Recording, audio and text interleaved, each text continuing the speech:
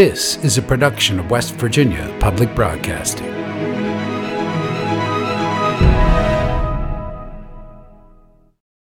Support for the legislature today is provided by West Virginia University, offering education, healthcare, and the opportunity to achieve career success since 1867. Information at go.wvu.edu/forward.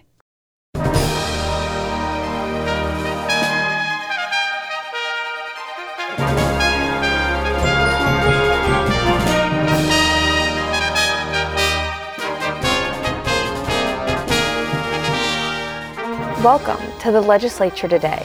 I'm Brianna Heaney. Spirited debate echoed through the House of Delegates today. Bills on third reading include a bill on what air monitoring systems can be used in court and a bill toughening laws on copper theft. Randy Yohe has more. A public hearing last week preceded today's vote on House Bill 5018.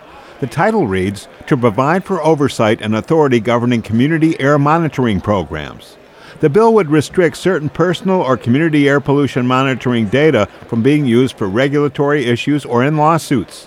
Debate centered on several things: on only using federally sanctioned verified data, on one-sidedness, and on the fairness of not being able to allow the Department of Environmental Protection to recognize certain pollution measuring data, as well as the legislature altering the rules of court evidence. Delegate Evan Hansen, a Democrat from Monongalia County and an environmental consultant, says this bill is about people's legal rights and data collected by people in their community and not just from a company smokestack. The problem with the bill is that it forbids the use of community air monitoring data in court.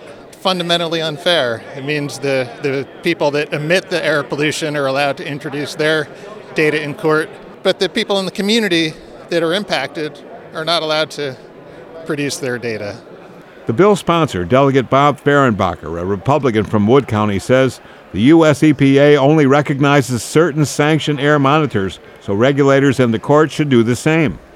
While the bill does not preclude or prevent the use of community air monitoring, basically it imposes some guidelines which are very consistent with EPA guidance on the types of sampling and analytical systems that are generally used. And so if the accuracy is not there, or the instruments or the sampling systems are not consistent with EPA methods, then they should not be used for regulatory or, frankly, litigation purposes. The pollution monitoring bill passed 76-19 and now goes to the Senate. House Bill 5091, the West Virginia Critical Infrastructure Protection Act, toughens penalties and dramatically raises fines for the vandalism of power substations and the like, and the theft of wire, cables, and other materials that can be sold as scrap. The bill's sponsor, Delegate Dana Farrell, a Republican from Kanawha County, says the thieves are not just drunks on a Saturday night, but organized, well-equipped gangs bent on large-scale theft and destruction. Since I've been in office, it's just been rampant, and with the telecommunications companies, Frontier in particular. But when they're trying to steal the copper, they're actually tearing down fiber and damaging other infrastructure. And we just had an incident in the fall where they took out the 911 system in the northern part of the state. I know in my district they've taken down the system, knocks out pharmacies. So this puts lives in danger. The Critical Infrastructure Protection Act passed 88-7 and now goes to the Senate. For the legislature today, I'm Randy Yohe. The Senate has been slowly rolling through bills, sending them to the House or to the governor's desk. Today, the Senate passed 4 bills and sent them to the House for consideration. The Senate honored 3 first responders who are nominees for the State Medal of Valor. The Medal of Valor is awarded to firefighters, law enforcement officers, and emergency medical services personnel who distinguish themselves by going above and beyond the call of duty to protect human life at the risk of their own lives.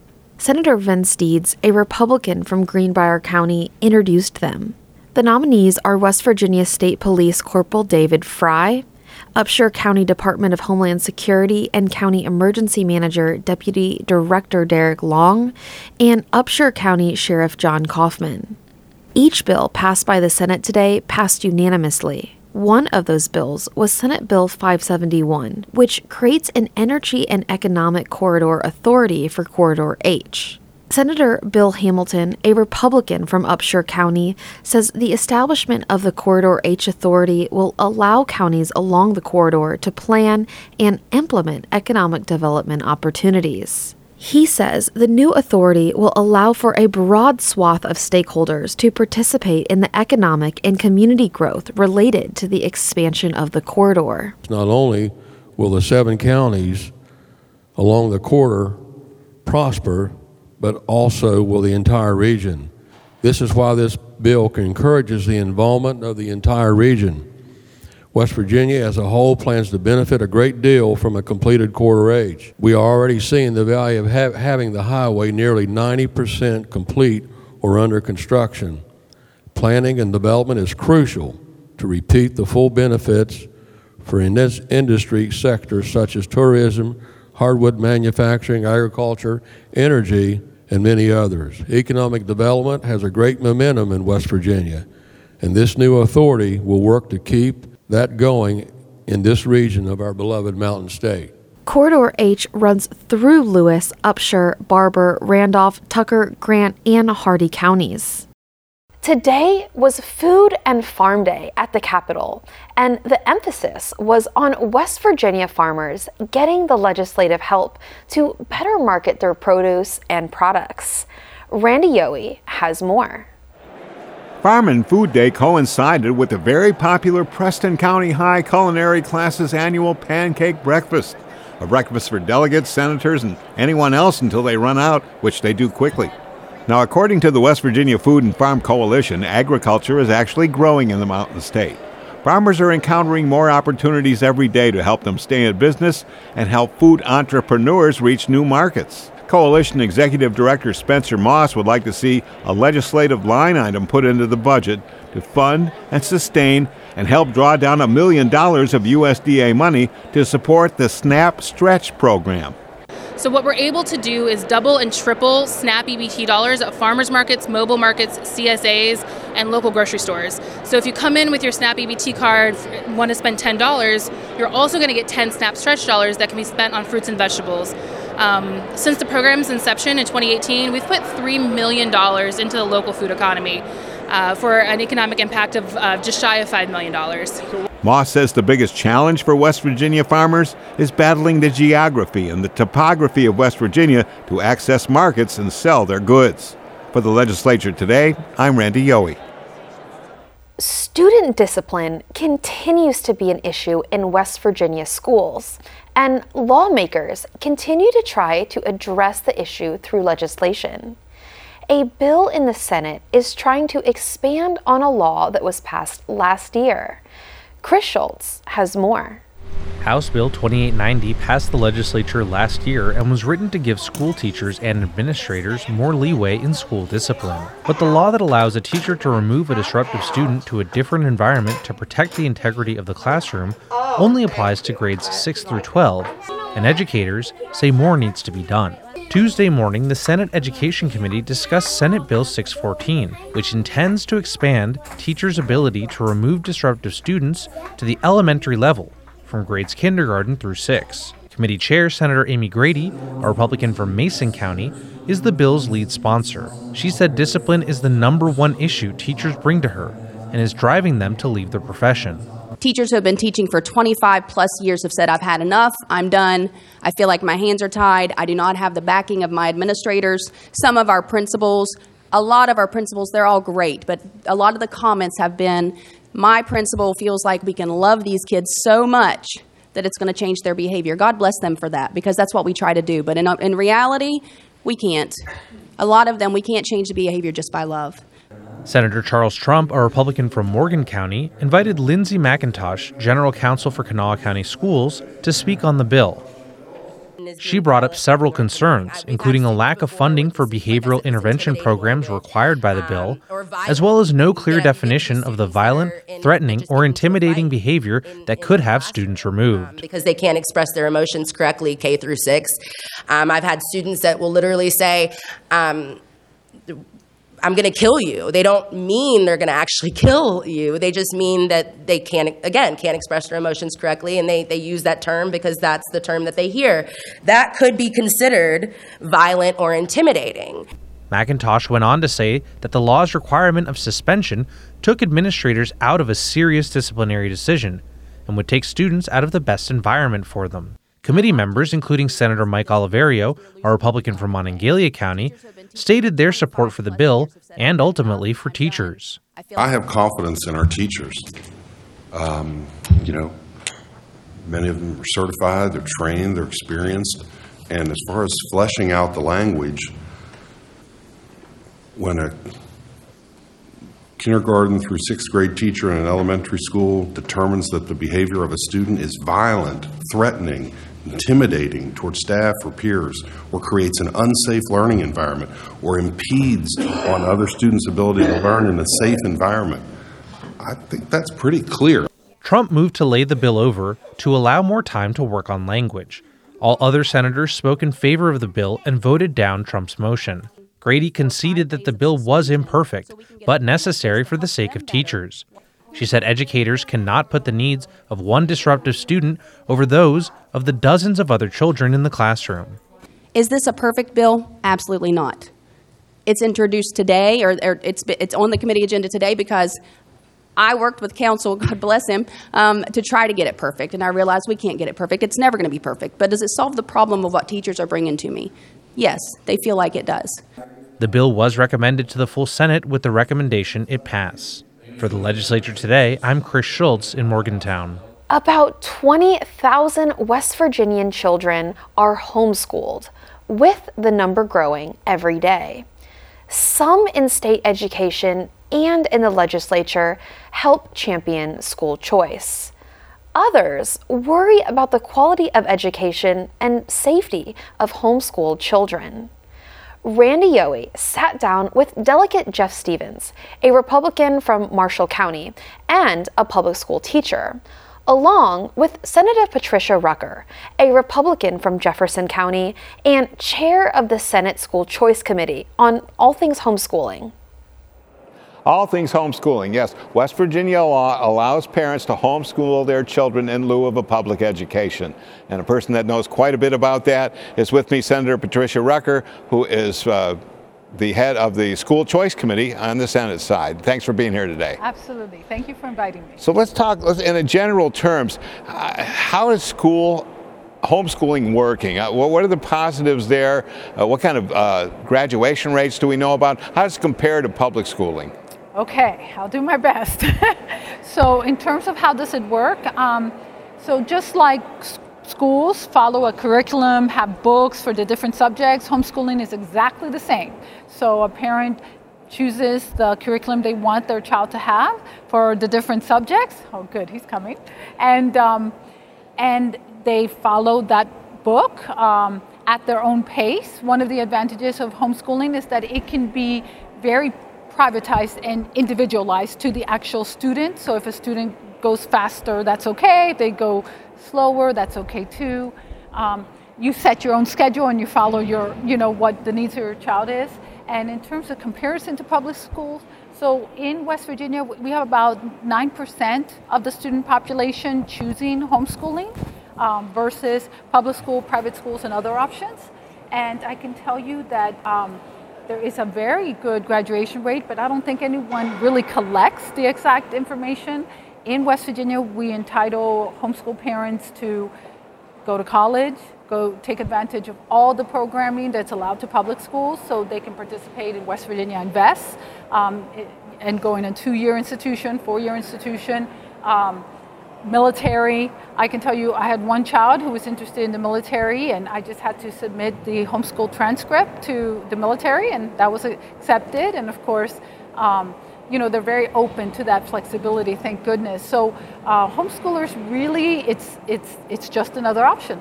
Mm-hmm. Joining us as well is Delegate Jeff Stevens, who's an 8th grade teacher as well. Thanks for being here. We just started out by talking with Senator Rucker as well about the positives of homeschooling, and it is a good option. It is an option that's available, correct? Yeah, oh yeah, it's definitely an option. And I know Senator Rucker homeschools herself, and we've got to know each other a little bit. We've got to meet and talk, and we get along really well. And it is an option for our students in West Virginia, and I think it's a good option for some students that we have. Let's break down, though, a little bit of the challenges that we hear some people mentioning. For example, homeschool parents only need a high school education to teach, and there's really no set curriculum for them to learn. There's no training. I know sometimes, Delegate, you have a concern about that. Yeah, I did, just because, our teachers go through, a 4-year education process, and then we have continuing education every year in our schools for different aspects. It could be for mental health, or it could be for another topic. And then that college education comes back in your specific field. So those are some concerns that I would have versus homeschooling at any level, because I think it's all a specialty, whether it's elementary, whether it's West Virginia studies that I teach, or like a high school physics class. I think specific training is needed for you to be able to pass that information on to a student. Do you get concerned, Senator Rucker, about the quality of education without those variables?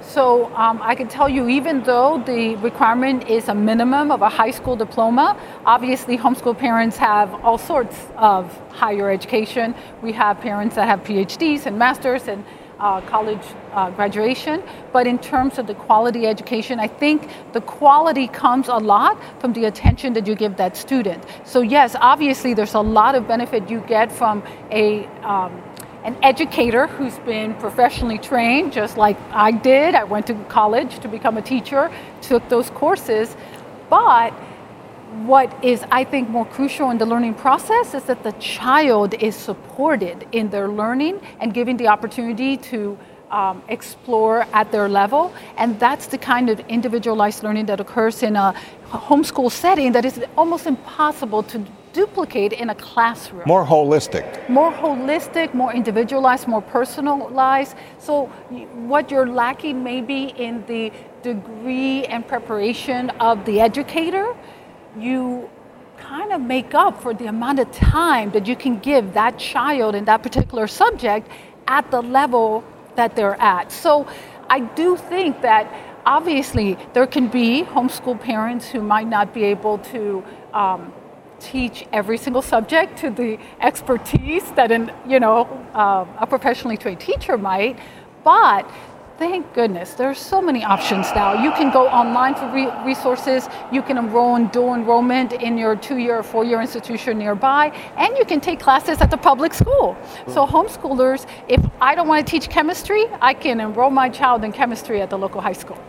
Let's talk about assessment then and evaluation. From what I understand, a homeschooler only needs to be assessed once a year, and that the parents turn in a portfolio of what they've done, and some kind of a certified teacher looks it over. I mean, I've even talked to some homeschool parents that say that's not enough. Perhaps it should be quarterly. Perhaps that maybe the state should be checking a little bit more.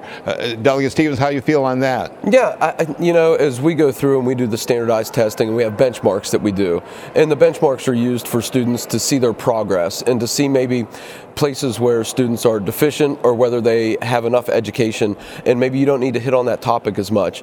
And I think that would be beneficial to not just homeschool students or students in a public school or private school, but I think that would help out on both sides if they would do maybe a quarterly, or when we do our benchmarks, just by a certain date do this benchmark, and then they can see the data too and just see where they can help their students at home.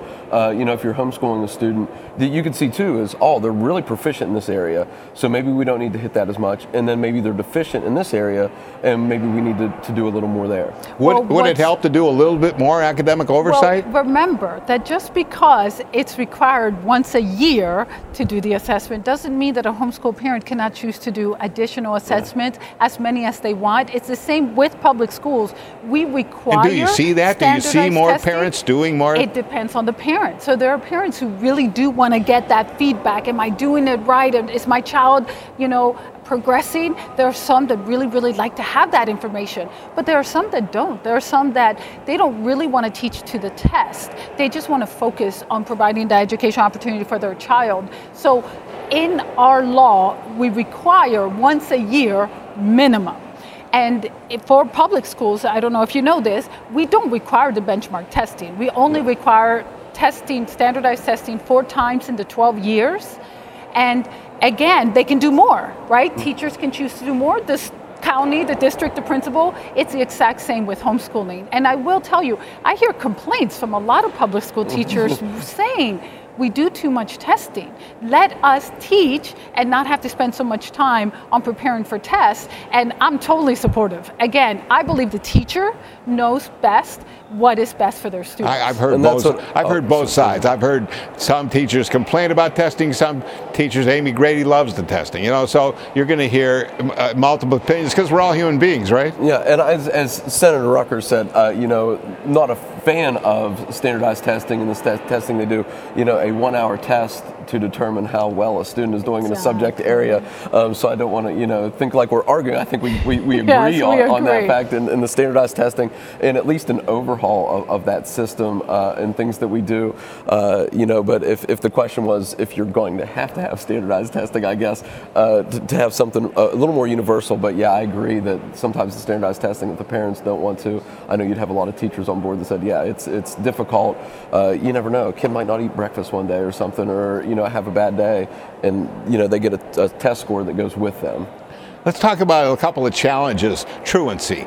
We hear about this bailout. I hear this from educators that a student that has a continuing truancy problem, the parents get this, okay, well, I'm homeschooling them. And just to get out of any kind of truancy penalty. And I'm sure both of you have heard this as well. Should there be some constraints regarding homeschooling when it comes to this truancy, a little more oversight there? Well, I could tell you the problem with doing constraints when it comes to that issue is, again, one size doesn't fit all. And you don't know what the reasons for that truancy is. So if the truancy is because the child has a medical issue and a lot of illness, us stopping the parent from choosing to homeschool, how is that benefiting that child who is clearly struggling with a medical need? If the truancy is based on the fact that the child is being bullied, us denying that parent the ability to maybe pull their child away from a situation where the child does not feel safe, it's not going to help that child. So that's the reason for what we have now currently, which is that we require the schools to try to find out what is causing the truancy. Why are you having these absences? So we require right now in state code that after 3 absences, they contact the parent, have a discussion. After 5 absences, you might want to have the parent come into the school and let's have see what supports they may need, what is causing the problem. But to make just a law saying, well, if you have this many absences, you're not allowed to homeschool, it's trying a one-size-fits-all that doesn't really work for every single family. And some of those reasons for why it's not working at the public school, homeschooling might work out a lot better. So you just don't know, and the school would know. The students and the school and the parents would know more than we. But if the student is a chronic truant, and then the parent says, I'm going to homeschool my child, and all they have to do is sign a form. They don't have to do much anything else besides sign one piece of paper, if I'm not mistaken. That's actually wrong. Yes, you have to sign a paper to turn in a notice of intent to let the county know you're going to homeschool. But the law says you have to teach the 5 major subjects and annual assessment to prove that the child is progressing, and that is the law. So it's not like we're going to put in a notice of intent and stay home and watch TV. It's not going to work. There's caveats. All right. Of course. Delegate? Yeah, and I think to piggyback off what Senator Rucker said, if your student is in a public school and they're being pulled out to homeschool, I'm not sure what the legality is, but we would definitely have questions for that student as they weren't coming to school. And I know we investigate, is it a bullying issue? Is it a health issue? Because I think when it comes down to it, we're looking out for the betterment of the child to make sure that they're getting not only the education, because I think that's what, public education or even homeschooling, it's not all about just getting them to learn, math and reading skills and math skills. It's about the health of the child, as a whole person. I want to talk about Rayleigh's Law. For the last 3 years, this has been proposed. This is a proposal right now to prevent people who have an open CPS case from homeschooling, and also prevent people who have a criminal record of violence or domestic violence from homeschooling. This comes after the student that went from Nicholas County to Fayette County and then was tortured and killed, I'm sorry to say. Why hasn't this passed in the last 3 years? It seems like a no-brainer. Well, I can tell you, it's never made it out of the House, so you should probably ask the House of Delegates better than me. But I'm sorry, let me rephrase that. What are your thoughts on this? Okay. Well, I'm sorry. No worries. So I could tell you that, again, in that particular horrific situation, it wasn't the fact that they were homeschooling. It was actually a failure of CPS, who had gotten reports of problems and had not followed up and didn't share the information with the county, next county over when the family moved. But in terms of the actual issue of if you have an open CPS case or there's a history of violence, I do want to point out, currently already in our law, we have, if you are accused of a crime or an issue against a child, you can lose your child. It's up to the CPS division of DHHR to be pursuing that. The fact that they've had struggles with keeping up with their caseload is a known fact that everyone in the entire state knows, and it has nothing to do with the homeschooling law. And I will tell you, you can have an open CPS case that never gets found to have any actual evidence that you did any abuse. And remember, and we don't want to change this, but in the state of West Virginia, anyone can anonymously call CPS and claim there's an issue.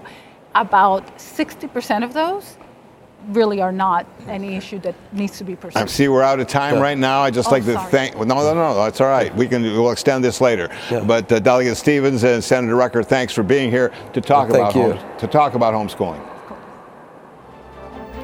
I'm Brianna Heaney. From everyone here at WVPB, thank you for joining us and have a great evening.